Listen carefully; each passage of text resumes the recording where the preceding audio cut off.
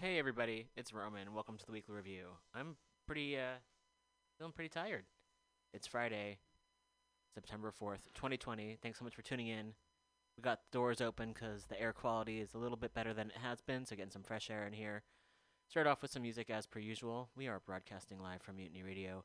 We're in San Francisco. We're on a lonely land, and I would recommend that folks check out ramaytush.com, and that's ramaytush.com to learn more about the history of the land that we're on and the people who've been here.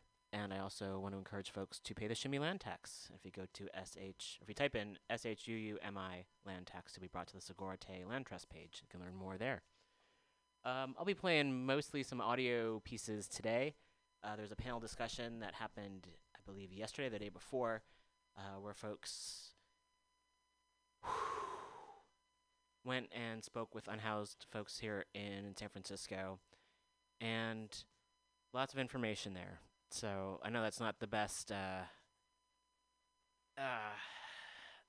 celebratory, excited way to set it up, but it's super interesting, and there's a lot to learn from it. So I'll be playing that in a little bit. I guess I'm just kind of low energy. I only had one cup of coffee today. I biked here, and it's been a while since I've biked, and yeah, I'm winded. 10 minutes and I'm winded. So I'll be playing a little bit more music, kind of throwing things together a little bit, but there's a lot of great content on the show coming up, lots of stuff to learn, and I'll be getting to that in a little bit. So please do stay tuned, and thanks for listening.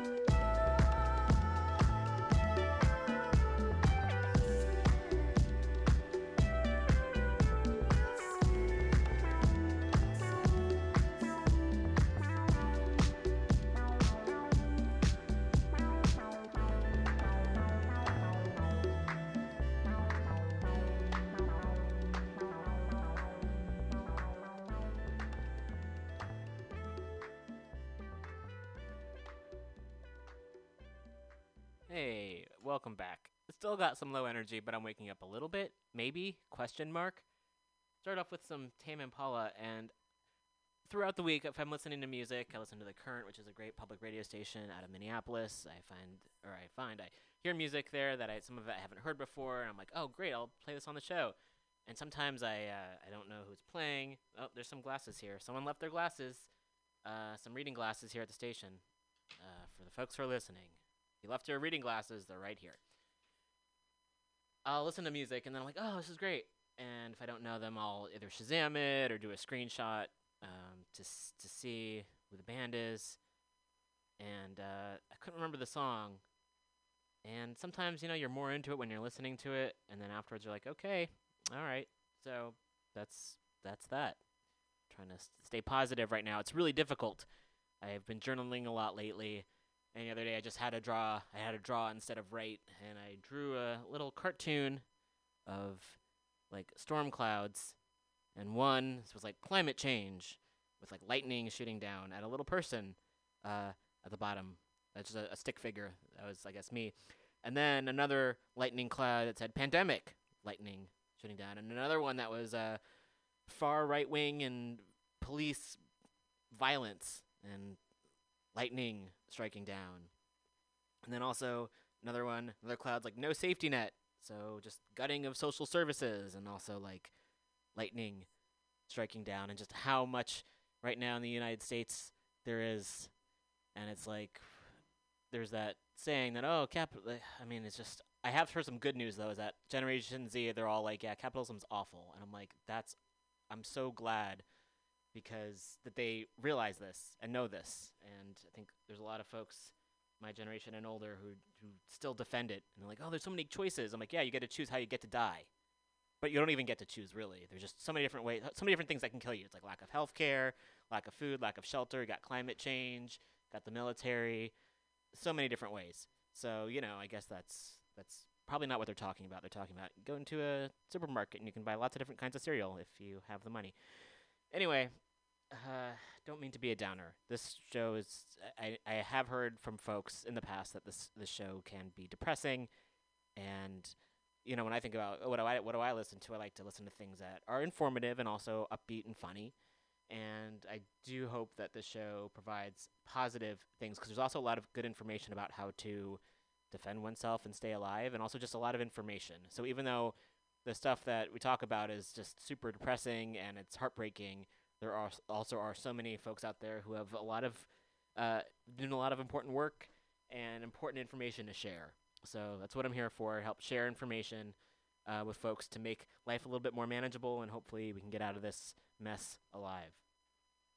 So I'll be playing the panel discussion that I mentioned earlier around 12:30. Now that I've started talking, I'm getting into the swing of things. Got to warm up a little bit.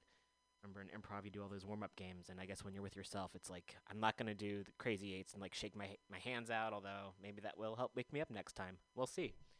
So the panel discussion I'll be playing is Stop the Revolving Door report release panel, and you can find it on Facebook. It came out a couple days ago, and it was shared by the Coalition on Homelessness, and a lot of different folks shared information, so folks can check that out. It's a little over an hour, so I'll probably start playing that around 12:30 or so, and I'll mostly play most of it because that will take up a big chunk of time.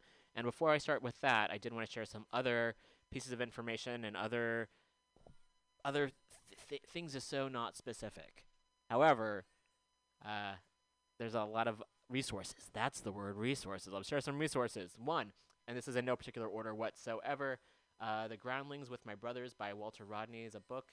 The paperback is available with a free ebook for $8.97, and there's a free ebook. So if you just want the ebook, it's totally free. If you go to Verso Books, and that's VERSO books.com, and just the brief description, a remarkable book on the international operations of racism and the global meaning of Black Power, and that's written by Walter Rodney. So again, you can find this at versobooks.com, The Groundlings with My Brothers by Walter Rodney, a free ebook, and the paperback is under $9, and you get a free ebook with that. So you can get that there.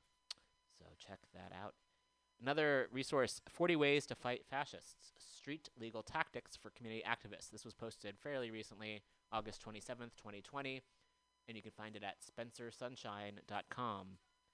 and there's you can download it. There's a printable zine. You can read it online as a PDF, and there's a 2-page 40 ways flyer. So if you want to like print it out and put it up all over town or city or wherever you live, this would be something to do. So lots of things and to do. All right, so this is again by Spencer Sunshine in collaboration with Pop Mob: 40 Ways to Fight Fascist Street Legal Tactics for Community Activists. So there's a lot, and I'm just going to read the contents here, and then I would encourage folks, if you would like to take a further look, to go to the webpage spencersunshine.com. Contents: 1. Get started. 1. Part 1, I should say. So Part 1, get started. Number 1, learn about far-right movements. 2, find collaborators. 3, keep an eye on the local far right. And part 2 is take action. 4, release your research. 5, I'm going to stop numbering them because, yeah. Remove and replace far-right propaganda. And even in San Francisco, we see far-right propaganda around, and it's pretty disgusting and disturbing. 6, okay, I guess I am numbering it. Push public groups to oppose fascism. 7, make it difficult for far-right groups to meet. 8, refute their lies. 9, use the court system. 10, expose fascists at home and work. 11, deplatform fascism online. 12, prevent the far-right from crashing progressive events. 13, drive wedges between individuals and groups. 14, find new collaborators. 15, organized anti-racist bar crawls. 16, help fascists become formers. And part 3 is be proactive. 17, which I guess is the one thing that I'm doing my best at, get your message out. Get your message out first. Okay, get your message out first. 18, build educational programs. And a great organization is the Center for Political Education, and I share a lot of their information here. And they also send out weekly emails with like just articles and lots of information. So I highly recommend supporting them and following their work. 19, hold memorial events. 20, make a spectacle. 21, organize trainings and resource fairs. 22, form an emergency response team. 23, recruit early and often. 24, fundraise before you need it. Part 4 is the counter-demonstrations. Counter-demonstrate. 25, win public opinion. 26, push local officials to do the right thing. 27, organize counter-demonstrations. 28, pressure local businesses and rental spaces. 29, document their rallies. 30, don't be outgunned. 31, call out fascists and call in colleagues. Next, be supportive. So this is the last set. Support people who are being threatened. Establish a safe house. Help the families of victims. Aid the injured. Support those targeted by the law. Support imprisoned activists. Warn people who are threatened. Publicize threats and attacks. And 40, support communities pushing back against fascist recruitment. And then there's a bonus round, which is to show your larger political vision.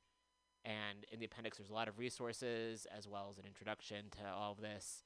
So again, there's a lot more information here. This is just the summary. And for each of the pieces I read, or titles, each of the titles I read, there's paragraphs of description. So there's a whole lot more information. I'm just giving the whole outline here. So again, for more information, great resource, please go to spencersunshine.com. Cool.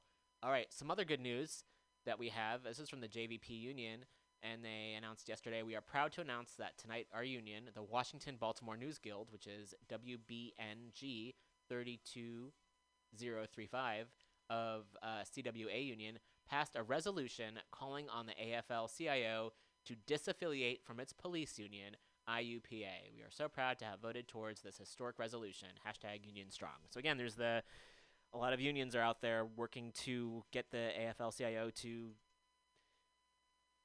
disaffiliate from police unions. So that's some, good news is for more folks to push in that direction. All right. Okay.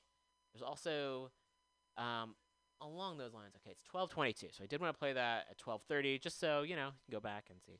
There's San Francisco Public Press is another great resource to check out. Organizers demand reductions in officers funding defunding in SF law enforcement. And so there's a great article by Laura Wenus, or Wenus, Wenus. You can find it on the public press page, and it came out on September 3rd. And there's also about a half-hour interview too. So I might not get to that. Oh, there's so much to get to. I don't have the time. Okay. Hopefully we'll get back to that. And if I don't, then please do check that out. Also, long delayed. Congratulations to Corey Bush, who won the race in St. Louis. Corey was a guest on the show many years ago and has been an activist for a long time. And it's really awesome to see someone who speaks truth to power be elected. Also, Ed Markey beat Joe Kennedy III, so it's also another progressive who has won, so that's also good. All right. And let's see here. I've got one more thing bookmarked I was going to share. No North Brooklyn Pipeline. Oh, gosh. Okay, well, let me share this right now, and then I'll start the panel around 12:30. And I found this also. Just want to share so folks can see this. It's if you follow on Twitter, No North Brooklyn Pipeline, it's at NONBKPIPELINE. Did you know that there's a dangerous racist pipeline being built through Brooklyn right now? And until I saw this, I did not know that. So let me play this video here and get everything ready to go.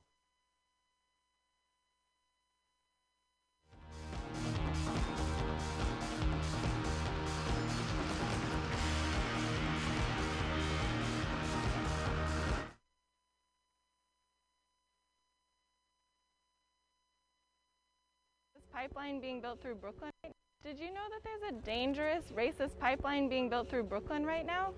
National Grid is building a fracked gas pipeline through predominantly black and brown neighborhoods in Brooklyn. This construction is going to cost $185 million.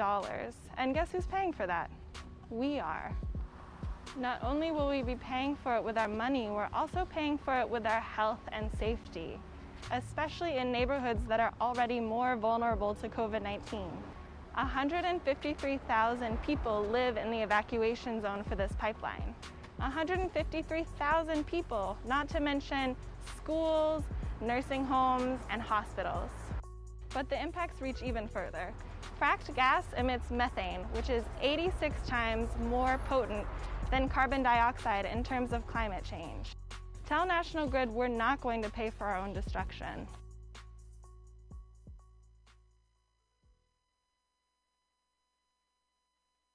We talk with vocal fry, we watch our futures die. In debt before we slay, but mom just thinks we rave. So put a drink in the air for the college girls and boys. Paralyzing anxiety is just a chore. Our parents say we're dramatic, but they always ask for more, and we do. So fuck you. We out here struggling. They say we don't feel pain. They say we're gross and vain. Afraid to love ourselves, 'cause we might go to hell. So put a drink in the air for the college girls and boys. Paralyzing anxiety is just a chore. Well, our parents say we're dramatic,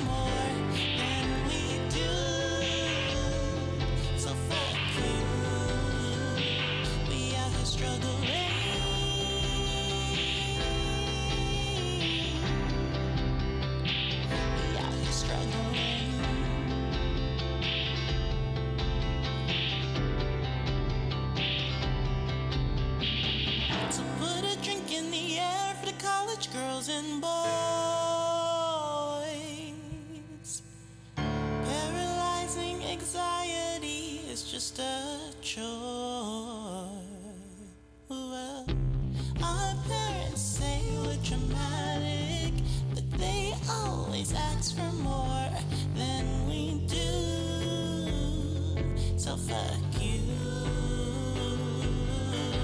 Well, our birds say we're dramatic, but they always ask for more than we do. Oh, so fuck you. We're out here struggling.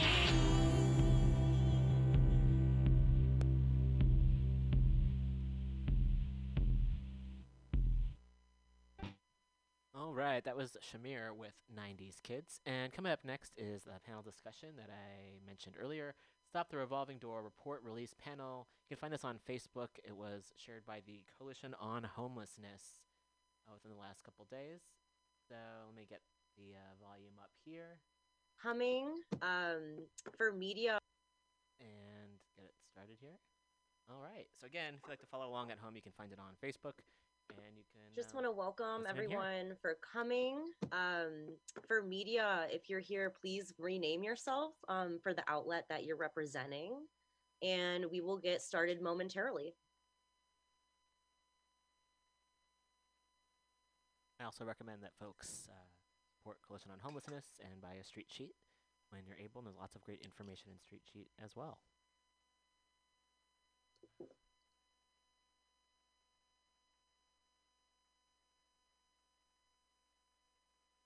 And thanks to Quiver Watts for sending out the information about this this panel.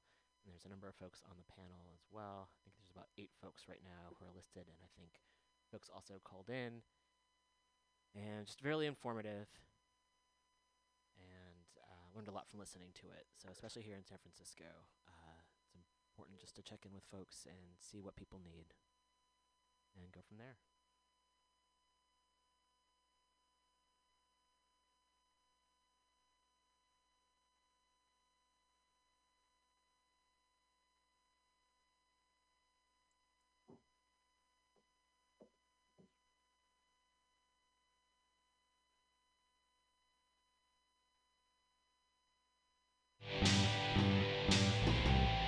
Just wanted to chime in again and welcome folks who are just joining us. We're going to get started at around 11:05, and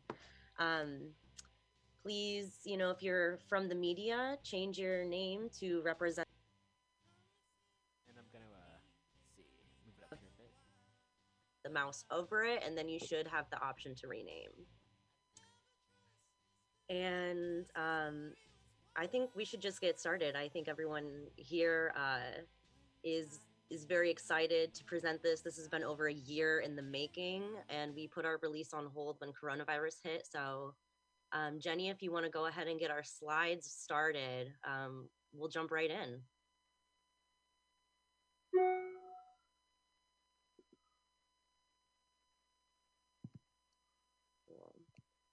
So our report is titled Stop the Revolving Door, a street level framework for a new system. If you want to move to the next slide, my name is Olivia Glowacki, and I'm the project coordinator for this needs assessment. We will basically take you through our 100-page report in this presentation. So we're going through 5 topic areas that we covered really in depth in our quantitative surveys and our qualitative focus groups. So we'll be talking about homelessness prevention, the shelter system, behavioral health, which includes mental health and substance use treatment. And we'll also have a special presentation on the unique intersection of trans homelessness. Next slide, thanks. So before we jump into the findings, I really want to give you a context as to why we did this needs assessment. So the whole needs assessment ties back to Proposition C, the 2018 ballot measure, which taxes the wealthiest corporations in San Francisco 0.5% to yield in total $300 million just to go to homelessness. And so this passed in November with 62% of the vote of voter support. And one thing that's really cool about the Prop C legislation is it already has kind of spending buckets for how we want to allocate this $300 million. So half of all that money has to go to housing. A quarter goes to behavioral health, which includes mental health and substance use treatment, 15% for prevention, keeping families and folks in their homes, and then 10% for shelter and bathrooms. And so where this measure is at the moment is it's currently being contested in court. And so that happened because 3 of the businesses affected by the tax sued the city over it. And so while the funding is being collected, we're unable to spend that because the controller is holding it just in case we lose in the lawsuit and we don't have to pay that money back. But we have won at the lower court and appeals. So we're just waiting for this last step of the California Supreme Court to decide the case. And so in this meantime, last year, when we found out we were in the lawsuit, we decided to take the time to take to the streets and gather the formal input of people experiencing homelessness on how this funding should be specifically used within these spending buckets. So, you know, what programs, what models and methods that folks who are the experts, people experiencing homelessness, want to see when the influx of Prop C funds hits the city. So, you know, in short, we just want a system that is turnkey ready as soon as the funds are released. So that way, you know, we can get a lot of the solutions started and unwrapped. So to jump right into how we did this needs assessment, we use the principles of community-based participatory action research, which is just academic speak for whatever community you're doing research in needs to be guided and steered by those who are primarily affected. So in our case, people experiencing homelessness. And so the way we did this was we had a peer research team, and you'll meet a few of these folks today, but we had a team of around a dozen folks who all have lived experience of homelessness, who carried out these surveys and proctored them to other homeless folks. The peer research team also had decision-making process when we first made the questions for the survey. Also guiding us in this whole experience were a multiple university support from expert academics. We have folks from UC Berkeley, San Francisco State University, Santa Clara University, and even someone from UNC Chapel Hill who were guiding us in our methodology and our instrument design. The instrument design took many months to fulfill, and we, you know, consulted not only our academic folks and of course our peer research team, but also government officials and community orgs and service providers who have a stake in this as well. And so in total, the team did over 600 surveys, but 584 were cleaned and unduplicated, meaning that's only represented by one person, not multiple people taking the same survey. So we did 584 quantitative surveys, 25 qualitative focus groups that lasted an hour, which delved deep onto specific topics that we talked about, like shelter, prevention, substance use, and mental health. And then the important thing here is that our sample, our 584 participants, is representative of that of the San Francisco homeless population. So what we did was we matched our numbers of our demographics very closely to the point in time count in terms of race, gender, sexual orientation, and age. And so this is basically where all the data comes from. We took to, you know, drop-in centers like the lines at St. Anthony's and Glide for meal serving. We went to harm reduction sites like needle exchanges. And we also went on the street to different encampments and other places like parks to get participants to take our survey.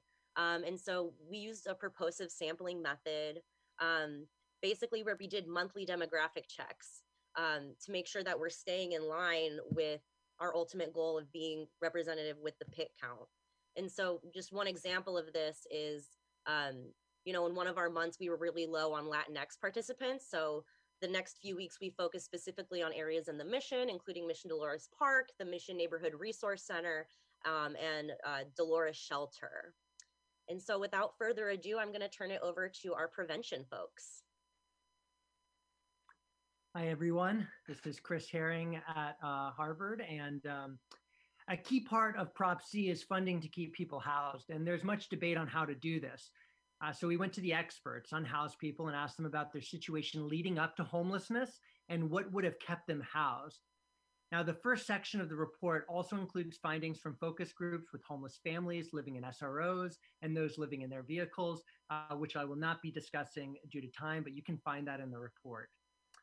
So to the next slide, please. So first we asked a series of questions asking about people's housing status prior to becoming homeless. And one surprising finding was that 51% of those renting did not have a lease at the time they were last housed, pointing to the precarity of many of those just before becoming homeless, and also the limits of tenant protections that we fight so hard for in San Francisco.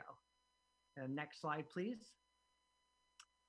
When asked all the reasons people became homeless, the primary reason reported by 43% of participants was that they lost their housing because it was no longer affordable. And as you can see in the breakdown, this was due nearly just as often to income not being enough and just being simply too low as it was due to actual job loss. Next slide. When we asked what type of housing people were in immediately before their current experience of homelessness, we found that a disproportionate number had been in some sort of government-supported or affordable housing, such as supportive housing, below market rate housing, and public housing. We found that 13% of those surveyed, more than 1 in 10 of those currently homeless, had been in the city's permanent supportive housing immediately before becoming homeless. A separate question asked survey participants if they had ever been in permanent supportive housing, and 1 in 6, or 18% of participants, reported previously being in permanent supportive housing at some point. And so this finding is in line with the 2015 study by the budget legislative analyst, which found that after 3 years, 47% of permanent supportive housing residents had left their housing. So in sum, permanent supportive housing as it currently exists plays a significant role in the revolving door in and out of homelessness, unfortunately. And now I'll hand it over to Tracy, who will discuss the racial inequalities we found in terms of housing, as well as our policy recommendations. Good morning, everyone. My name is Tracy Mixon. I'm a peer organizer at the Coalition on Homelessness, as well as I was a peer researcher during this study. First, I'll start by saying our study found that a large racial disparity in experiencing evictions. We found that African Americans reported leaving due to eviction or threat of eviction at twice the rate of their white counterparts. Next slide, please. So as far as policy recommendations, first, when asked what interventions would have prevented their homelessness, rental assistance was reported as having been the most helpful intervention. In this question, participants were able to choose multiple answers. By far, rental assistance was the most frequent answer. Nearly 1/3, or 32% of survey participants who answered this question reported that rental assistance would have prevented them from losing their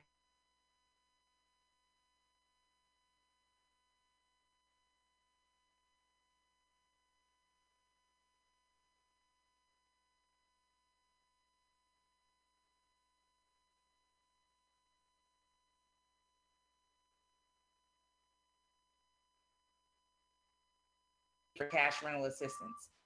The finding that primary reason people had become homeless was because rent was no longer affordable also supports the primacy of the policy intervention. Next slide, please. Focus group participants discussed the needs for more services and supports, such as payee programs, direct rent payment, and case management to assure that people who enter can remain housed without returning to homelessness. They also felt that autonomy really matters. Respondents ranked basic essentials, including access to one's own bathroom and kitchen, above even their own safety when asked about important factors they were looking for in housing. Our finding that 1 in 6 of those currently homeless in San Francisco have already been in supportive housing shows that our homeless housing programs are also a part of the revolving door into and out of homelessness. So while we need to increase the number of supportive housing units, we need to also improve their quality. Furthermore, city agencies and housing providers do not accurately capture why people are leaving this housing. This needs to be remediated. Now I'm going to turn it over to Mark Fleming from UC Berkeley to talk about shelter. Okay, thank you, Tracy, and hello, everyone. So this section focused on San Francisco's shelters, including navigation centers, so the benefits of these services, as well as their challenges and the barriers to accessing them. And we also asked through the focus groups and the surveys about the changes to these systems that participants saw as the most urgent and the most necessary. Slide, please. So we surveyed those currently in shelter and those residing on the street. So this is the breakdown. 56% of survey participants were currently staying in shelters. And we found that these are not static categories, and there is, in fact, a high rate of churn between street and shelter.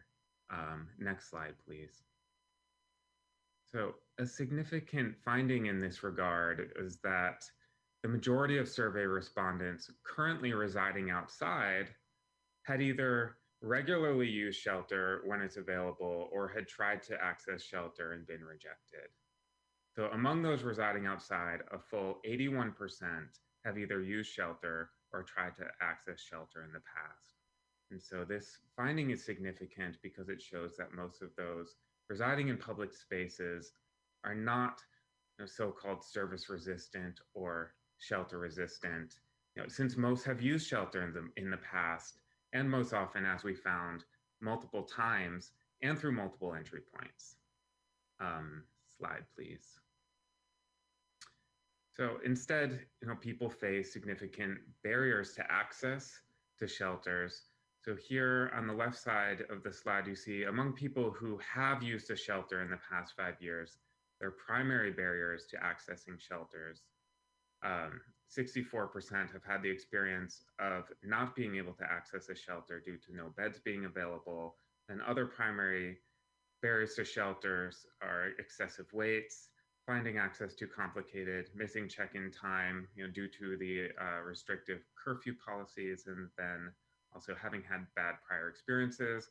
And the other side of this slide, the right side, is people who have not used a shelter in the past 5 years. Their primary barriers to accessing shelter are bad reputation, bad experience in the past, followed by being unable to live in a congregate living setting, no beds being available, and theft. So with that, I will turn it over to TJ, who will discuss the shelter conditions and policy recommendations relating to shelter. Good morning, TJ Johnston, he and him pronouns. I'm a peer researcher. Our participants said that the shelter conditions are such that they pose challenges to the health, safety, privacy, and dignity, as well as the ability to exit homelessness. One of our respondents, a 65-year-old African-American man who was staying at Sanctuary at the time, said, "Sometimes I have to spend weeks sitting at a chair in MSC South. Maybe you get a bed, maybe you stay in a chair. You continue doing that for weeks until your number comes up." Also, 30% of our study participants who stayed in the shelter reported to being forced to leave the shelter without any choice in the matter. Next slide, please. We also learned that from our participants that the desire for more types of shelters in the system. For example, there's a demand for both a clean and sober shelter, as well as a safe consuming shelter where people are, able to use drugs or alcohol in a controlled setting. Also, we found that a majority of our participants would prefer a legal camp where they are provided amenities such as showers, bathrooms, basic security, and even having private tents, as opposed to the existing shelter system. Next shelter, please. Next slide, please. And further, our participants ranked as services that they would most improve their stays in the shelter are housing case management and case management. They also indicated that there's a need for deeply affordable housing, options for transparent pathways to housing, and the shelters should have a low threshold access and have rules that are easy to follow. Next slide. We also found that the navigation centers aren't working that the way that they should. 26% of our survey respondents reported staying in navigation centers in the past, while only like 12% were currently staying in the nav centers at the time. One of our respondents basically described the experience this way. I was at a navigation. That didn't make any sense at all. I was at 3 navigations. When you leave, it's done. You shouldn't have to leave until you get your housing. They give you a date for 30 days, and when that 30 days is up, you don't have housing, and you're back to square one, and almost in a worse way because you don't have your clothes or your jacket. Then you get put out. Say you do 30 days here, 60 to 90 there, 120 there. But in the navigation, if the time's up, you've got to go. And with that, I'm going to pass this on to Jamie Chang of Santa Clara University. Hello, everyone. My name is Jamie Chang. I'm an assistant professor of public health at Santa Clara University. And I'm here today with Cesar Espinoza Perez to share the results of the substance use section. To start, 1/3 of the unhoused respondents we surveyed reported having current issues with drugs or alcohol. This is about 3 times the rate of the general population in San Francisco. And this figure shows this figure here shows the substances that were most commonly self-reported as problematic. On the left, you see participants reported having issues primarily with methamphetamine, cocaine, and alcohol. However, more participants reported having attended treatment for issues with opioids. Next slide, please. By and large, the substance use treatment system is actually working for the participants who have reported having attended. 80% of participants who attended treatment reported that it either partially or totally helped them meet their goals. And this is a very impressive outcome, particularly given the momentous challenges that people are facing undergoing treatment while homeless. The most common treatment settings were residential treatment programs, followed by NA or AA, followed by detox programs, other peer support programs, and finally, medication-assisted treatment, most commonly methadone maintenance. However, it's really important to note here that over half of the unhoused people who reported a substance use issue indicated that they were not receiving treatment of any kind over the last 5 years. And obviously, this is a big missed opportunity. Next slide, please. We asked participants about the barriers they experienced accessing substance use treatment. And the most commonly reported issue was that the pathway to treatment is difficult to navigate. That is, figuring out if there's a spot available or what an appropriate treatment plan might even look like was very confusing. Participants reported that the rules in treatment programs are also very strict, especially for people who are still actively using drugs or alcohol. The cost of treatment and the lack of treatment availability were also reported as significant barriers, especially for participants who needed residential treatment or detox. Next slide, please. I'd also like to quickly note that we asked the respondents about their experiences with abstinence-based or harm reduction treatment approaches. The responses were almost split evenly, with half of participants reporting that treatment not requiring abstinence helped them remain in treatment, while the other half reported that abstinence only is what worked for them. And I think this really speaks to the need for very flexible treatment philosophies at every treatment level. Thank you very much. Now I'll turn it over to Cesar, who will go over the recommendations. Hi, my name is Cesar Espinoza Perez. I was formerly unhoused, and I've traded sex for housing. So there are many recommendations that we don't have the time to fully discuss here today, but we do describe them in detail in the report. The primary things I wish to raise today are respondents reported how important stability in housing post-treatment was to their recovery. The city has recently invested in step-down housing, which has been successful in improving outcomes. To promote long-term success, there should be fluid access to housing directly from treatment programs. For example, that the treatment coordinates transition into housing. The city needs to develop a comprehensive and accessible real-time inventory database of existing substance use treatment program slots, eligibility criteria, and availability in order to reduce the confusion and frustration of navigating a complex treatment system. I would also like to note that there's a huge demand for individualized support through case management. When we asked the respondents what they wanted from substance use treatment, we offered them a range of possibilities. They reported wanting individualized support via case management or other ways as their number one choice. This was ranked higher than food. People who are unhoused represent a wide range of variability in intervention needs. Many people who are unhoused indicate that they are not ready for substance use treatment, but these individuals may still benefit from increased stability, outreach, and resources.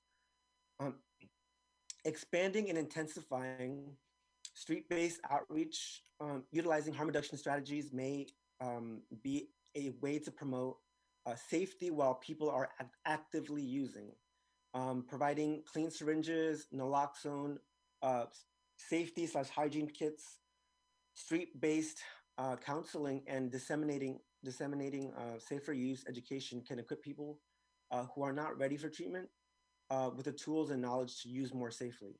These efforts should be carried out in tandem with offers of shelter, residential treatment, and housing options, and other means to stabilize an unhoused person. I would also like to say that one of the most difficult elements of substance use is the stigma. Substance use issues are health issues that should not be stigmatized. The stigma does a lot of harm, and this really deserves more attention. And I think a lot of the stigma comes from the criminalization of drugs and the war on drugs. Ultimately, we need to fully implement and actualize treatment on demand and have treatment available and for everyone who needs it. To achieve that, we need more fluidity and cooperation between housing, healthcare, and treatment systems. Thank you for your time.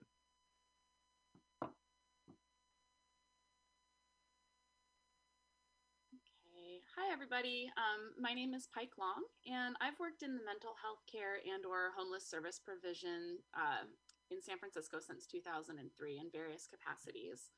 Last summer, I got to help run a series of focus groups that specifically asked about the mental health needs and the services available to people who are experiencing homelessness.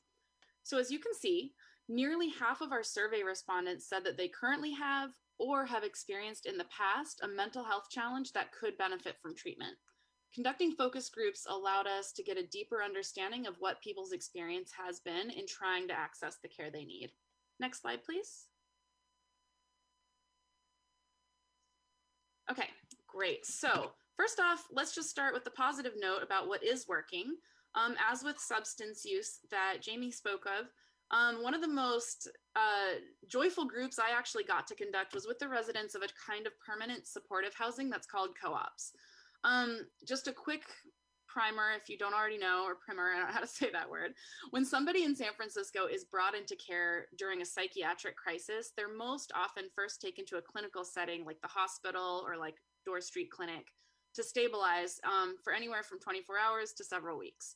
After that, they can get transferred to an ADU, an acute diversionary unit, where they stabilize further on medications, get connected to services, and after a few weeks there, those who are doing really well are then eligible to move on to what we call an RTF, or residential treatment facility. And they can stay there for several months, which allows them to get set up with new routines, get a job, attend therapy groups, go back to school, just the kinds of activities that really help people get connected to the larger community again. And then from there, people who do exceptionally well in these programs but still need long-term support can be eligible to move into the co-ops. Co-ops are permanently affordable apartments with about 2 to 4 residents each, and they offer a really good balance of independence and support from a dedicated case manager that the residents can call on whenever needed. Universally, the people we spoke to who had managed to get into the co-ops expressed a level of gratitude and relief that is really hard to put into words. Having permanent supportive housing has allowed them to stabilize in their recovery from both mental health and substance abuse issues, which a huge percentage of the city's people in mental health care have a dual diagnosis like that. And it's given them a sense of dignity and autonomy that they do not take for granted. Next slide, please. So the sad thing is, though, the supply of these kinds of housing placements is really dwarfed by the demand. So all too often, people who've stabilized and thrived in the supportive environments of the ADUs or the RTFs are then flung back into the churn of the streets or the shelter system because there is simply nowhere else for them to go. There are not enough beds in these kind of programs to meet the need. And that is just the relatively small percentage of people who are not released directly back to the street from psychiatric crisis services. And sadly, that is the case for a huge number of patients. We heard numerous stories of people being afraid or seeing that happen to like folks in the bed next to them, being afraid or having had that experience themselves before they were finally able to access the care they deserved. Next slide, please. Great. So among the most common response we got when we did ask people why they weren't accessing mental health support was that, first of all, they are trying. One young woman that we met was living with her partner, her 2 young children, and their dog in one shared room with a shared bathroom down the hall of a short-term shelter in the Tenderloin. I mean, she actually began crying when she was telling us how desperately she just wants a counselor, a professional person to talk to who can help her manage the stress, and help guide her kids more safely through this really hard time in her family's life. She's, I mean, people forget sometimes, like, folks who are living outside or are unstably housed are well aware of the damage that this can cause long-term, especially those of them that have children. She told us that of all the places she had contacted for support, every single one had wait lists that were so long that there was no way of knowing when she was ever going to get the help she needed. That can obviously lead to an exacerbation of any kind of depressive or anxiety symptoms, right? And unfortunately, we heard this repeatedly from other participants from other circumstances as well. Next slide, please. So other barriers to accessing care included a lack of information available explaining the types of therapy being offered and how to get into it. A number of respondents felt that their physical disabilities kept them locked out of mental health care, and many expressed a deep desire for therapists who reflected their own lived experiences as people of color, as people who speak languages that are not English or English is not their first language, and those who were queer or transgender. Unfortunately, being able to access the mental health care they need has proven elusive for many. And Caesar, is there anything else you wanted to add to that? Sorry, I realized we were both going to speak on that slide. But if not, I'll go on to the next one. No comment at this time. Okay, thanks. Sorry about that. Okay, let's go ahead to the next slide, please.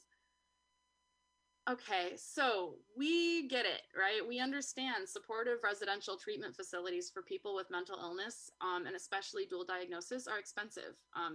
But that's in the short term, right?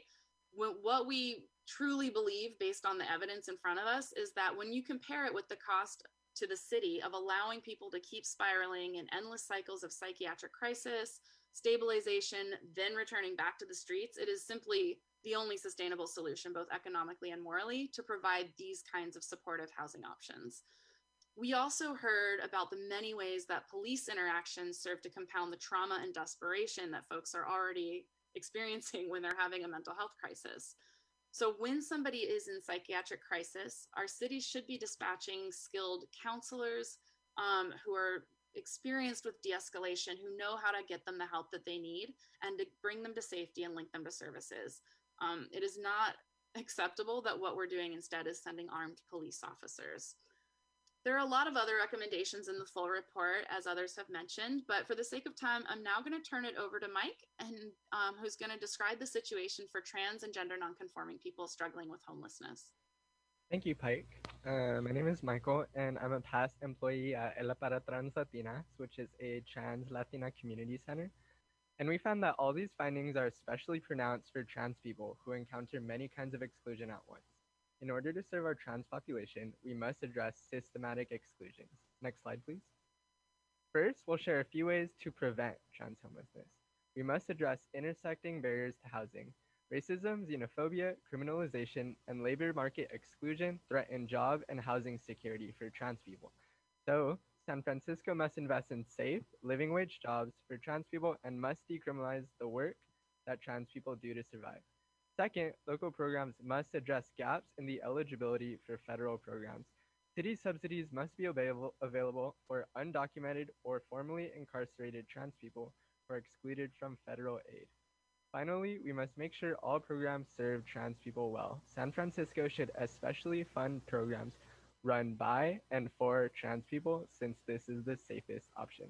Next, I'll pass it to Chris to discuss shelters. Thank you, Mike. My name is Chris Hansman from San Francisco State, and I want to share a bit about some shelter experiences and needs in the transgender community. So first of all, binary gender classification and anti-trans discrimination made many transgender people feel unwelcome and unsafe in San Francisco shelters. Many trans participants we spoke to reported experiencing transphobic harassment, and when we asked transgender people why they left shelters, 39% said that they left to escape mistreatment. 36% left because they stayed the maximum time allowed, and 16% were kicked out, often as a result of conflicts related to gender identity or sexuality. More than half of transgender shelter users said that they've been asked to leave or forced to leave shelter, and a lot of participants reported avoiding shelters altogether because they'd had bad experiences in the past or because they feared mistreatment. So trans study participants frequently experience discrimination and gender-based violence from cisgender service providers and reported many more positive experiences with homeless services provided directly by transgender people and for transgender people. So I'll pass it to Delara Yarbrough from SF State to discuss mental health care and substance use. Thanks, Chris. Mental health and substance use services were also sites of anti-trans discrimination, harassment, and violence. Harassment and fear of violence made it more difficult for trans people to complete drug rehab programs, and anti-trans discrimination blocked access to the long-term housing that's essential to maintain sobriety. 1 out of 5 transgender study participants felt like their mental health providers did not affirm their gender identities. Many trans Latina participants who fled violence in their home countries struggled to find Spanish-speaking therapists who could help with asylum applications. From physical attacks targeting transgender women in public space to police violence, to depression and anxiety caused by housing and labor market exclusion, transgender study participants confronted daily threats to their mental health. Trans people who were able to access care often left a provider's office only to return to conditions of poverty and discrimination and violence.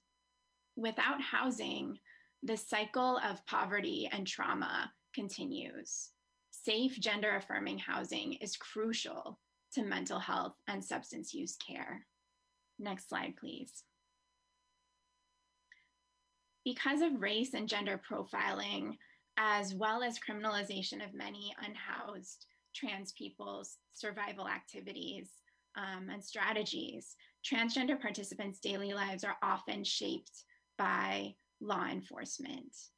45% of trans survey respondents reported having experienced police violence. 33% of trans Latinx participants experienced police violence, including in their home countries. We need to end police involvement in homeless services. And now I'll pass it back to Chris to talk about our policy recommendations. Delara. So to conclude, these are just a few recommendations that we have to address and prevent homelessness among trans people. So first, we must prioritize hiring transgender staff in shelters and services. We also must create trans and LGBTQ only emergency housing that meets people's safety needs better. In addition, we must add safer facilities such as gender neutral and private bathrooms and showers. And last, it's crucial, as Delara mentioned, to end police involvement and invest in other methods of problem solving and crisis intervention in shelters and programs. Thank you so much. Now to wrap up, I will pass it to Sam Liu. Hi, everyone. Thanks so much for coming to our release of this incredible report. We encourage you to really look through every single page. There's so much data and analysis in there to go through, as many of our researchers have mentioned before. But now we are going to open it to the Q&A portion of this panel. And so if folks just want to write down questions in the chat box, please feel free to do so at this time. And if you're unable to, you can also speak your question out loud.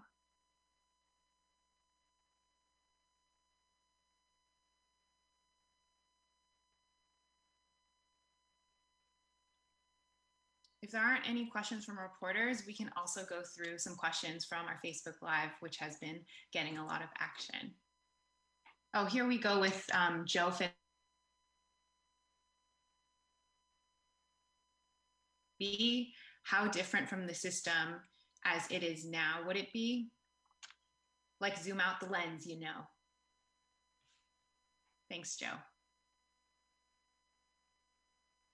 Sam, do you want me to take that, or does someone else want to?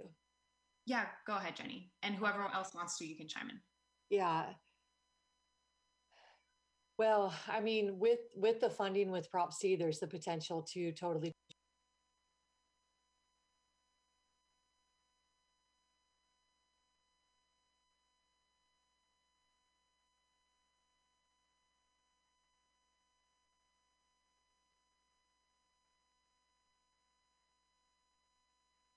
We have a little bit of a buffering issue right now. Please do stay with us.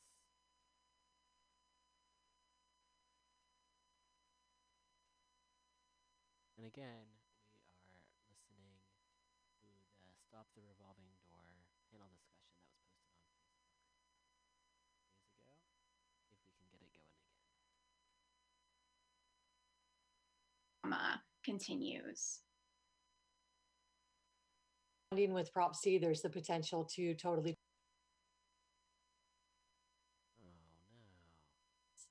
going from shelter to the streets, going from the treatment to the streets, going from mental health or substance use programs, going from the hospital to the streets. So, if we were able to not only have to get the housing in place, but we have to make sure that it's a very fluid movement from treatment into housing. And while you're in housing, if you need treatment, back into treatment and being able to return back to housing. So I think that this, if all these recommendations were put together as a whole, we'd see an incredibly transformative effect on the system. We probably wouldn't get to zero homelessness, but we would get to a place where homelessness is much more brief and rare, which is where we're trying to go. Thanks, Jenny. And someone from our Facebook Live asked, what is the current status of the Prop C Oversight Committee? And I'm wondering if you or Olivia can also speak to the update on the lawsuit and their current release of the funds as well. Yeah. So the Prop C Oversight Committee is set to start mid-September. The city has not waited a long time before putting it in place, unfortunately, but it is starting now. And the lawsuit is at the appeal level, as Olivia mentioned. The interesting thing is that there's also this possibility that the controller may feel comfortable, depending on revenue coming in the November election, has stated that he would feel comfortable releasing the funds. Legally, he could release them today. He has the authority to do that. San Francisco believes our legal opinion here is that we won, that it was a 50% measure. But the controller hasn't felt comfortable having the revenue to pay it back if we lost the lawsuit. So that's where that stands. We need to find out if the Supreme Court, we're waiting for them to say whether they're going to take the case. And if they don't take the case, then the appeal stands and Prop C wins. If they do take the case, we would have to wait for an answer there to see if there was a final decision. The expectation from our legal counsel is that they would be motivated to have a final decision on this matter before the 22 election. Thanks. And so this next question is from Carly Graff from the San Francisco Examiner. How might the scale needed to provide adequate housing, mental health, and substance use treatment, et cetera, have changed now due to the COVID-19 pandemic?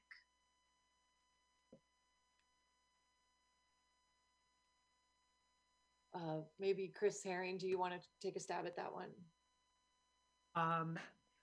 Sure. I mean, I think we're still waiting to understand what the full effect of this will be. A lot of the eviction prevention measures are, as the one just passed in California the other day, is extending protections until December. And there is a serious worry that, what's going to happen at that point, if not earlier, as there it isn't as much strong of the increase of homelessness. So obviously, if we do face this tsunami of evictions, which a report by Gary Blasi of UCLA lays out pretty well for the case of LA, and there's been now studies in San Francisco in the Bay Area trying to project this. The scale, unfortunately, could be much greater, and that will also depend on the federal action that will be taken. I think we can also recognize already the increased need for substance use and mental health treatment. I've seen some reports coming out of the increasing of the overdoses. I don't know if that's something that any of the other researchers are more familiar with on that front. But there will be no doubt an increasing need for that as well.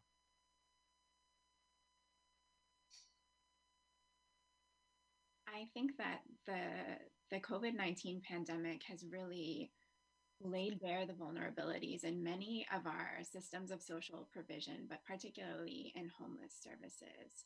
And so I think the crucial transformation that our research and our report is pointing to is that we need to shift from this temporary churning in and out of large congregate shelters to preventing homelessness in the first place, and to longer term solutions that come with housing. I will also add one other perverse aspect of this pandemic, which is the increasing profits of the tech corporations right now, of which this money is coming from. So as homelessness may be increasing here, the receipts and the amount of money we would be getting on an annual basis may in fact increase. I also think that some of the mental health and substance use treatments that we are focusing specifically on homelessness is expanding to a much wider group of the population and San Franciscans in general. And so there might actually be broader political will to build on those aspects as well. Thanks to Laura and Chris. And now we have a question for our peer researchers. Joe wants to know if the peer researchers here can identify themselves one more time, and also if they feel comfortable to briefly describe their experience with homelessness and how that experience has helped shape their conducting of their survey and the research. TJ Johnston. I'm like one of the peer researchers. And at the time of the, when we were doing the study and collecting the data, I myself was unhoused. As far as doing the survey, interviewing the people, it was easier to approach them. Or rather, the people that we've interviewed found it easier to be approached, asked with questions, because they have a sense that that our research team basically knew their experiences, or was was familiar enough with them so that they could tell their stories. We kind of it helped build a level of trust that we were able to get get information that's that's useful and impactful. We were able to meet the people where they were at.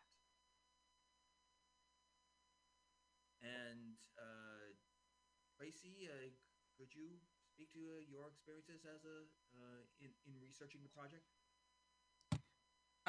Yes, Tracy Mixon. A little bit when this was going on, I used to be homeless. I have a 10 year. My daughter is now 10, and I was homeless when all of this first started. And I've been homeless. I was homeless during my beginning at working at the Coalition on Homelessness. And so for me, it was kind of hard because like different shelters we went to and different navigation centers we went to, I was seeing people there that I knew. And I never knew that they were homeless and they never knew that I was homeless. But once we started talking, then it was a lot easier for them to really express how they were feeling. And so when a person knows that, either I've been in this struggle or I'm going through this struggle right along with you, my situation is just a little bit different. You can always find some sort of common ground, and it allowed people to open up to me more. Sometimes I heard a little bit more stories than I needed to hear, but I will say that a lot of the stories that I heard, it touches me now. You know what I'm saying? And it's like I'm glad that I actually was able to participate in this work.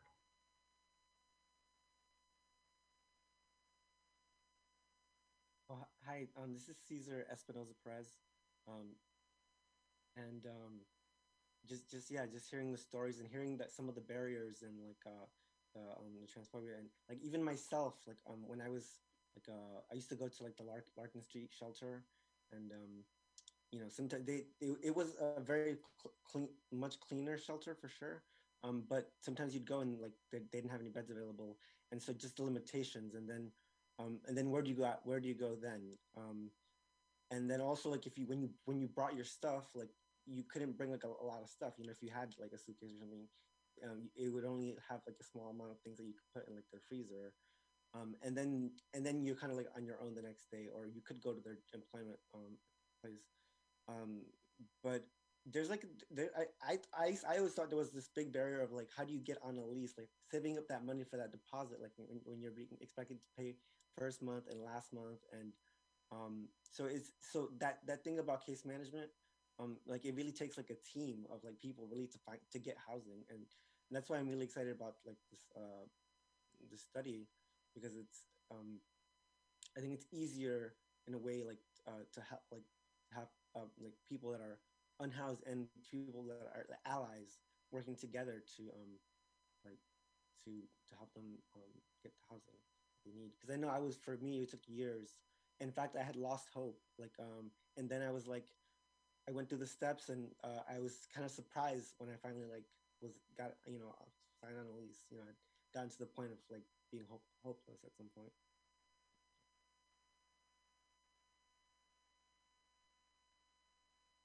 Thanks so much for all of the wonderful and amazing peer researchers for sharing. We have about 5 more minutes if the media has any more questions, but if not, we can keep going with the questions on our Facebook Live chat. And one of the questions is, which company sued over Prop C? And another is, with the softening of the rental market, has there been thoughts on how it might impact helpful policies? I'll take the first. The companies who sued were the Howard Jarvis Taxpayers Association, the California Business Roundtable, and the California Apartment or Realtor Association. Jenny, correct me if I'm wrong.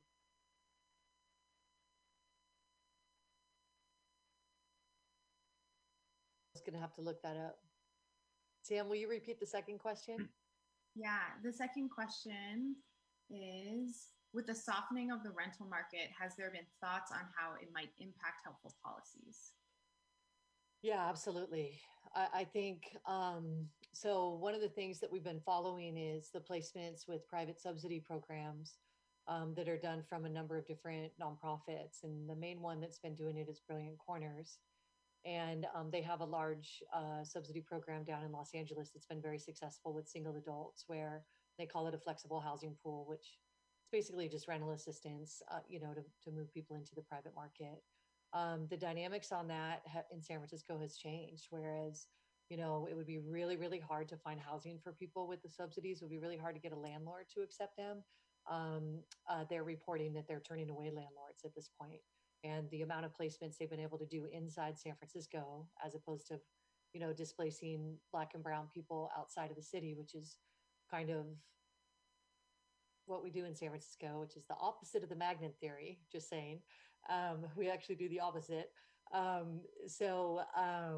Is, you know, and has a lot of negative consequences in terms of economic and even, you know, poverty and domestic violence, et cetera, when folks are displaced from their support networks. They've been having a lot of success of placing people in housing in San Francisco. So I think one of the things that can happen that wouldn't have been able to happen a year ago is that we're going to be able to place a lot of people in the private market, and we weren't able to before. And that's, I guess, a silver lining that it feels weird saying, because this whole pandemic's been so tragic, but at least that's something positive to glom onto. I'll just add another opportunity that has been created with the COVID crisis has been,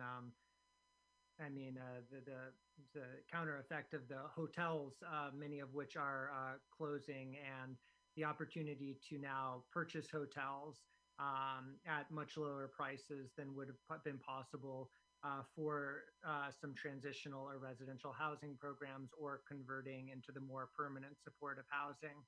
I'm very glad to hear this from Jennifer of the successful placements. I do want to just put a word of caution, though. A lot of the big numbers we're seeing in the drops in rental markets are those at the higher end of the market.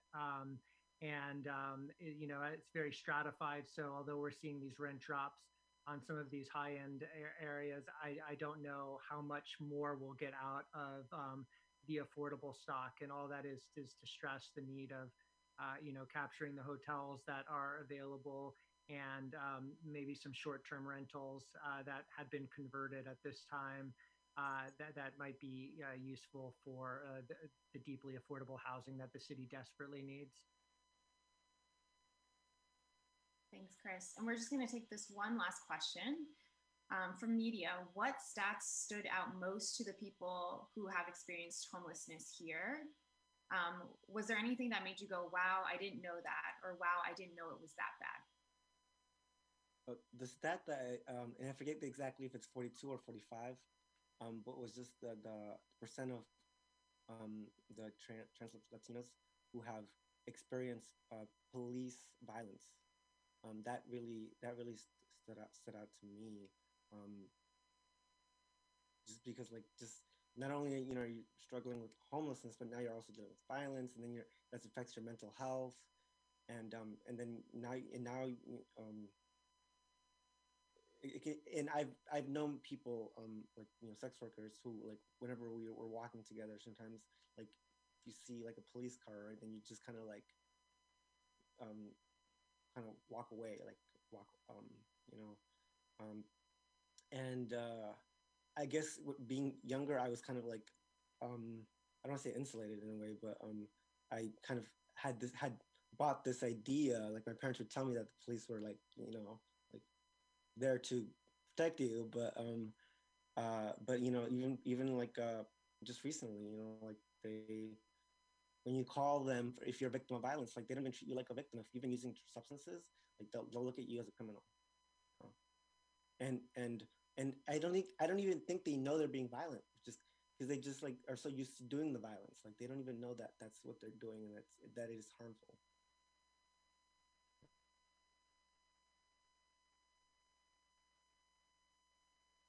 Thanks, Caesar. Is there anyone else that wants to answer that question? Well, I think one of the things that stood out was the high numbers of people who would prefer staying in an enclosed, like in an encampment, than a shelter. And I don't think that speaks very favorably to our shelter system, honestly, but I also think it speaks to the problem with congregate settings and the lack of privacy and dignity that you know, these large shared spaces don't afford. And so you know, people really value their privacy.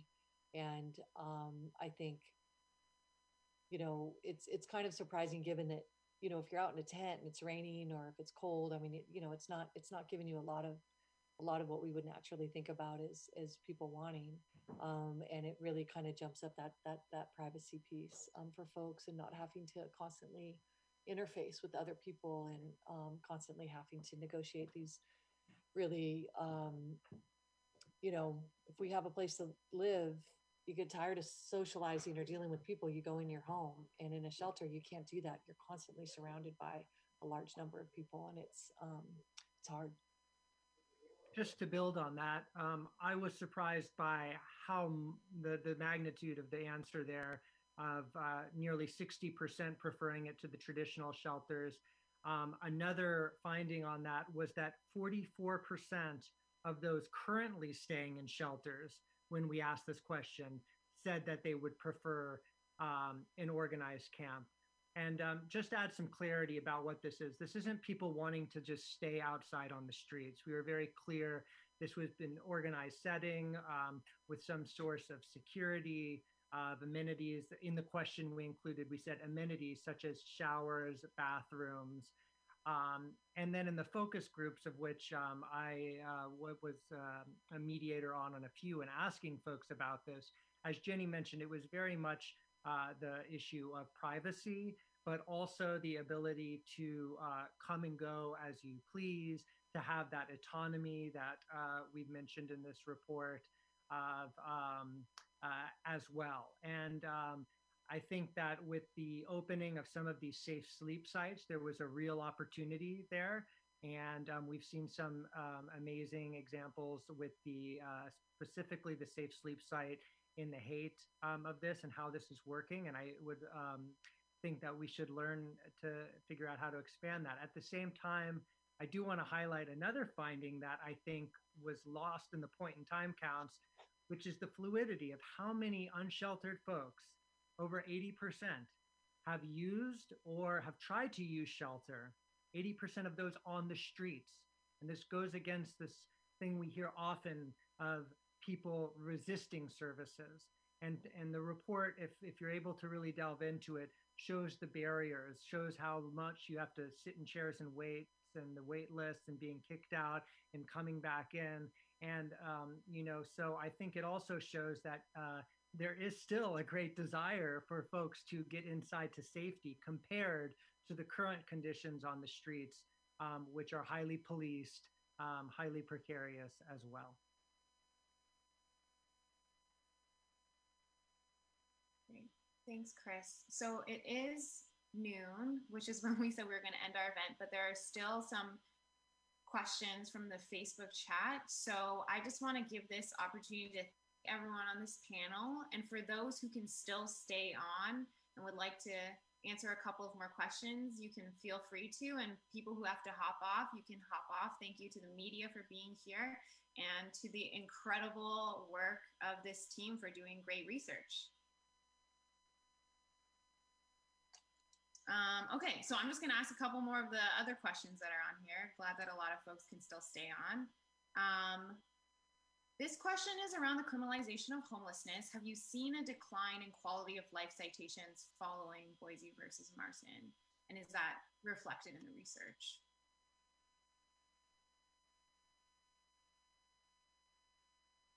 I could begin answering this. So we did not ask many questions directly on the criminalization of homelessness. If you go to the coalition's website, there is a report that we completed in 2015 called Punishing the Poorest that provides a lot of relevant information that I believe most of those findings still largely hold.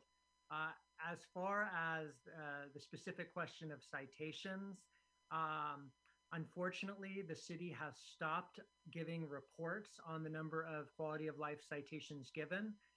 They did up until 2017, and they stopped. And that lack of data and transparency makes it very hard to track this. We did see a big decline in the 911 and 311 dispatches during the pandemic because the CDC has recommendations which still stand right now that the police should not break up encampments during the pandemic because it will increase community spread, and that tents are a good protection against the community spread, and that no camp should be removed unless individual housing units are offered, because congregate settings still remain very high danger and very high risk at this point.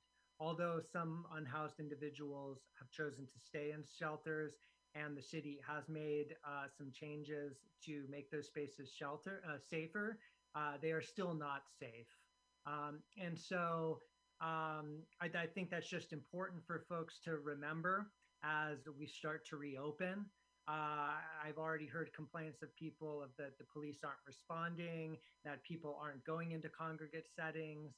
This is a public health issue right now still, and this again points to the need for some of these safe sleep sites. I don't know if some of the peer researchers or those in the work group have a more up-to-date answer of how folks on the streets are currently experiencing this more in the last few weeks or month.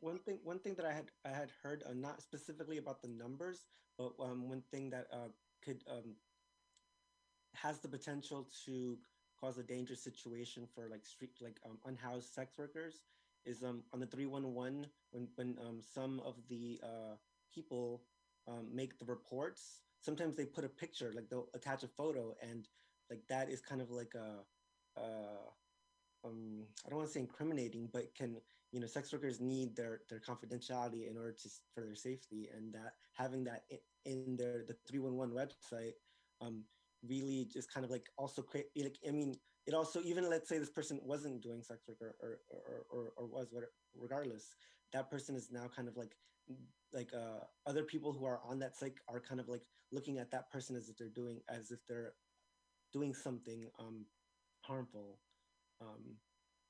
So that's something that I think hasn't, it's not just SFPD, but also Department of Public Works, who's like these other agencies that are causing harm to unhoused people and sex workers.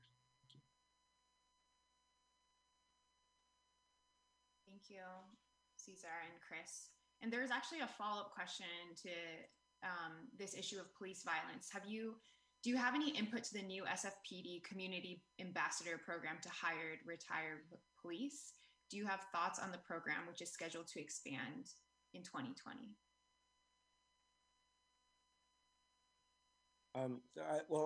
I think I'm a little biased, but I don't think I would. I think I'm more like on the line of abolishing the police, or defunding 100% and really creating something new. Because I have friends that say oh, there's the bad apple, but when I think about it, to use their own analogy, it's not, there's maybe a few good apples, and the whole tree is really kind of rotten and harmful and dangerous. So I don't think that would be a good idea to hire retired police officers.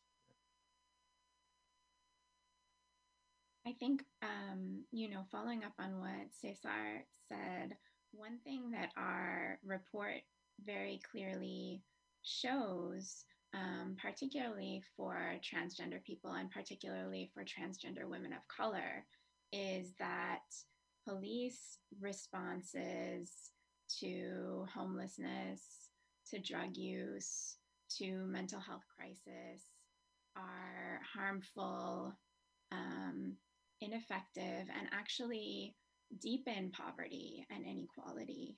And so what we need to do is really build up a robust system of social provision that doesn't involve carceral system responses to poverty.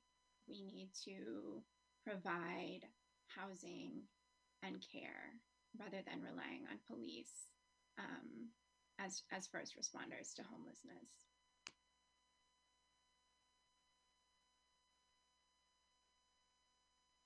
Oh, and I'll just add one last thing. Economically speaking, too, why on earth would you be hiring people who've already had a lucrative career creating harm in communities when you could actually hire homeless folks and fully employ them to be community ambassadors? If anyone should be a community ambassador and getting paid for it, it's people who know what it's like to live in the streets and to go through these systems and to connect with people. So, my 2 cents. Thanks for that, you all. The next question is, could you speak to how this data and these recommendations will actually make it to the city level to be included in policy change? And I don't know, Jenny, if you want to answer that question. Yeah, I mean, that's, ultimately it's up to the city, right? So, but what we'll be doing to try to make this a reality is doing the work that we're doing. So, for example, crafting an alternative to a police response to homelessness. We have a working group going right now in conjunction with folks from the city, where we're developing a consensus and really developing a very specific vision on what that would look like and what the response would, how the response would work.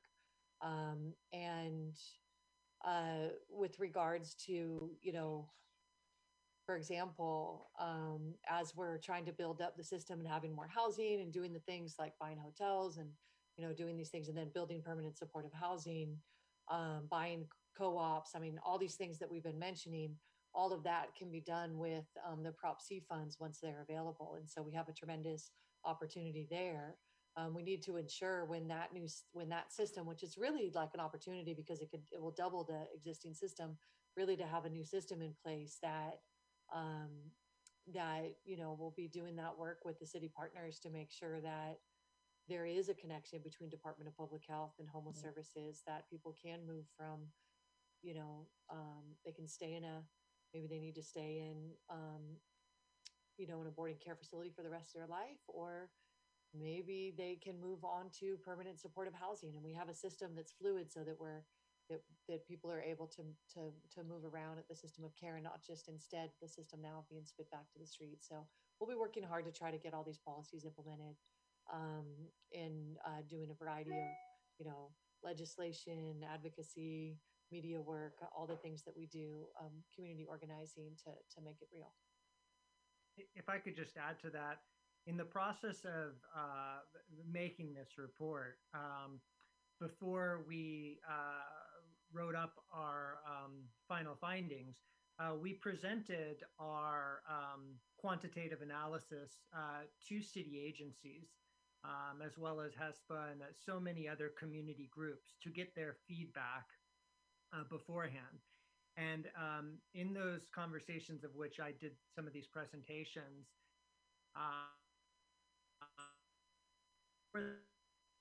your sound cut out. Sorry, I'll turn off my video, so that'll hopefully create a clearer sound. But as we were presenting these to agencies, we had reactions from agencies of that they kind of thought this was going on, or they had anecdotes of it, but that they finally felt that we had provided hard data to make their case. Other times it was a situation where they were surprised by these findings. And so they've already seen some of these findings, and they've also helped us inform the recommendations. And I just want to highlight, for those of you who haven't looked at the report yet, these sections have many detailed recommendations that were really drawn from the city agencies and community groups. For instance, the prevention section alone has 42 specific recommendations. So I encourage people to look at that and recognize that this has been informed by city agencies and community groups. And Jenny, I don't know, I think it would be useful to mention as well the role of this oversight committee of Prop C, which I imagine will be using this report, and what role they will have in the use of the funds. Yeah, so the Prop C oversight will, they're going to be putting out the recommendations on how the money gets spent. And it's, I think, a really good body, and they're also in charge of the needs assessment. So this takes the place of the needs assessment. Basically, we're going to be presenting it as such to kind of kickstart things and get it moving ahead. And we had, that's one of the reasons why we got so much comprehensive input on it. Yeah, and actually on the survey instrument too.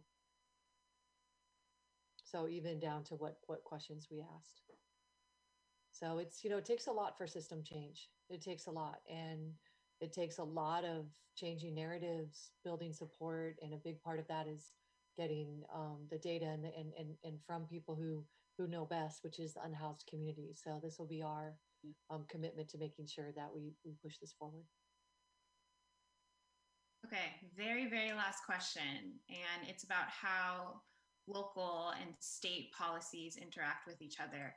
How do these findings from the report influence Project Roomkey, which is Newsom's plan to house homeless people in hotels and other units in the state? And what tweaks to that program could be most impactful? I think I would just add to that, like, how do these recommendations influence state policy, and what can we really draw from this local report to impact what's happening on the state level?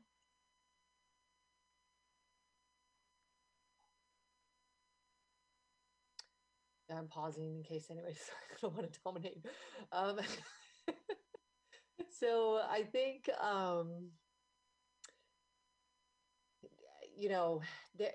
there's a lot of recommendations in there, and there's a lot of potential influence. The state has, committed to harm reduction, for example, and put in some resources there. And there's a lot of details in the report of tangible examples of how that could be used most effectively. There is, a big call for diversity in systems. We kind of get stuck in our systems, and it's just one kind, and we have all different kinds of people with different perspectives. And I think that can certainly influence state policy. I mean, I think the big picture on the state, though, is that the state's been negligent. I mean, let's just be real about it. They've been severely negligent.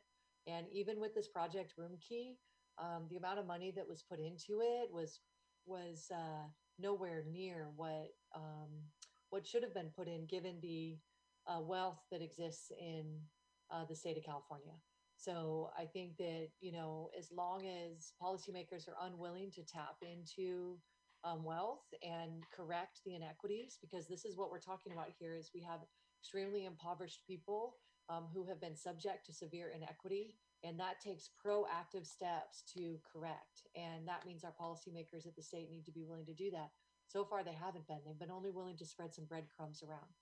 So I think that's a huge piece of things. If you look at the state's investment in mental health, the investments in housing for unhoused people, the investments in the substance use system, we basically have a situation, and the federal government goes the same, where the municipal government is end up responsible for addressing these issues that are these huge systemic problems, but don't have the tax base to fully address them. So hopefully this report has influence on the state to, force them to get real, so to speak. And with that, we are going to be concluding our panel. Thank you, everyone, for joining us. And this will be available online. All right. So big thanks to all the folks who contributed to this. Again, you can find this on Facebook. The title was Stop the Revolving Door Report Release Panel. And also, if you go to the Coalition on Homelessness page, they have even more statistics, different PDFs, and lots more information there. Wow, it's already 1:45. So, gonna end up the show here, but thanks so much for tuning in. Didn't get to everything wanted to, but got to a lot, certainly. Please do stay tuned, and we'll also be back next week with more information. Please do check out the archive, and I also do want to encourage folks to check out the new page that we have that provides a little bit more information for the archive. And it's a WordPress page, and folks can find it by going to weeklyrev.wordpress.com, and we're currently updating it with more and more information. So please do check that out. Also, there's a link there to our Patreon if you'd like to contribute. Anywhere from $1 a month and up is greatly appreciated. It will all go to paying the dues to keep this show going. So anything you can do would be greatly appreciated. Please do spread the word. And follow me on Twitter. I share a lot of information on there at ROMANRIMER. And I do believe that's it. And sadly, this week we lost Chadwick Boseman as well as David Graeber, who was a radical anthropologist. So I wanted to end with just some words from David Graeber. He was also, I believe, one of the people, the person who created the "We Are the 99%" slogan statement. So I'm going to share that here, and here's some words from him, and then we'll play some music, and we'll be back next week. So thanks so much for listening, and I hope everyone has much of a peaceful, just a peaceful week. Why not, instead of the terms production and consumption, which have dominated political economy in the 20th century, we substitute caring and freedom? Why not? Caring labor could then be defined as labor which is primarily aimed at maintaining or augmenting another person's freedom. I mean, obviously, other things as well, but it might keep you alive, but obviously you're not very free if you're not alive. But it's important because, if you just say it's about like keeping people alive and healthy and basically taking care of their basic needs, well, why isn't a prison a caring institution? They just do that. They just do it in a nasty way, and they give you no freedom at all. So if you think about the paradigm of caring labor as always a mother taking care of a child, well, a mother takes care of a child so that child can grow and thrive, of course, but on the immediate level, what are they doing right now to facilitate that child doing? It's mostly so the child can go and play. And play is the ultimate expression of freedom for its own sake, One could argue that's one of the constitutive principles of the universe, but that's another argument. Okay.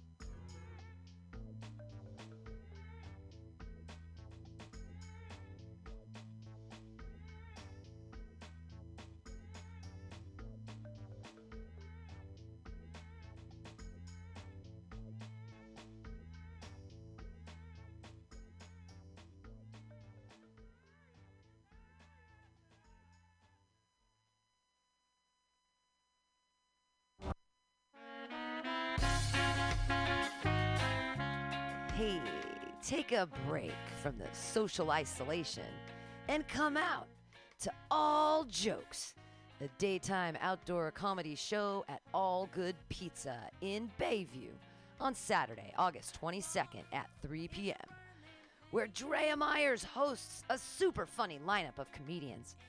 Grab some brick oven pizza and enjoy the show in an outdoor courtyard with plenty of room to be physically distanced. See you soon at All Good Pizza for this tremendous outdoor comedy show at 1605 Gerald Avenue in the Bayview. That's All Jokes at Good Pizza with Drea Myers, Saturday, August 22nd at 3 p.m.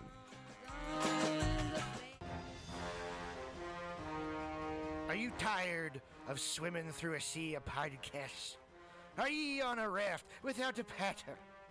Well, gather around me, sea dogs, and get aboard me pirate ship as we set sail for the seas of MutinyRadio.fm.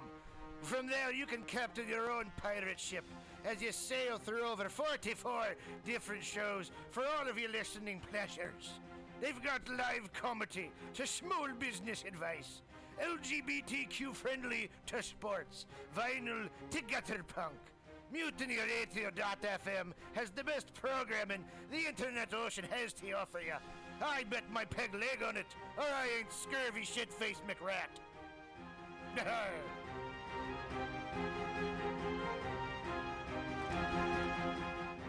My name is Breakfast, and I'm running for Chancellor of the United States of America.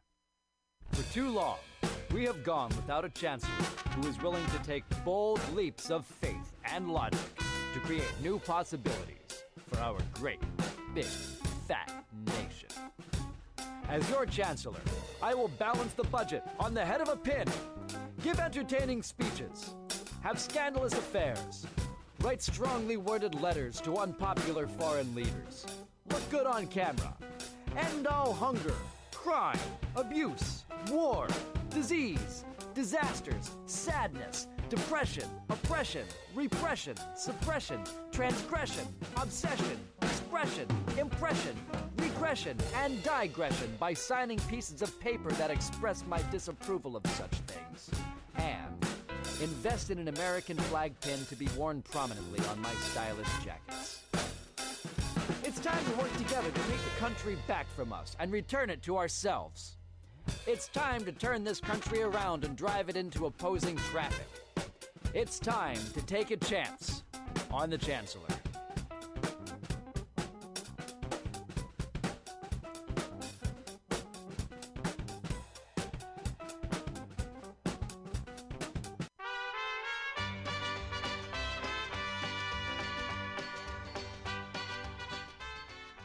I am Italian, and we brought you fascismus with Mussolini, and before that, the Romans. So if you think you live in a fascist country, well, you do. Antitrump.com is the antivirus to the Trump virus. It started in 2016 with 2 sketches and a dream for a better America. No one thought it would be this bad. He was a 70-year-old yammering Nimrod. How bad could it possibly be? We are now in a global pandemic without adequate leadership. Individual politics are not important. We need to rally behind curing the Trump virus. Go to antitrump.com.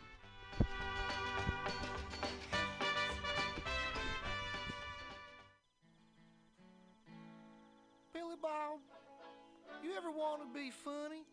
Well, my dogs think I'm funny, Daryl. Well, I mean, you ever want to be, like, in front of an audience? Like, other than, like, squirrels, dogs, and dead persons? Oh, shit. From time to time, I've given it a thought or two. You know, if you go to Joke Workshop, there's more than 2 peoples paying attention to your jokes, and they ain't even gonna be jerks about it. Daryl, are you serious? I can get people to listen to my jokes? And they'll even say nice things, dude, before they tell you how to get improvements. No way. What is this dag-nabbit thing called? It's Joke Workshop. Joke Workshop? Yep, every Monday, 6 to 8 p.m. on the Mutiny Radios. So you're saying I could tell my jokes every Monday from 6 to 8? That's what I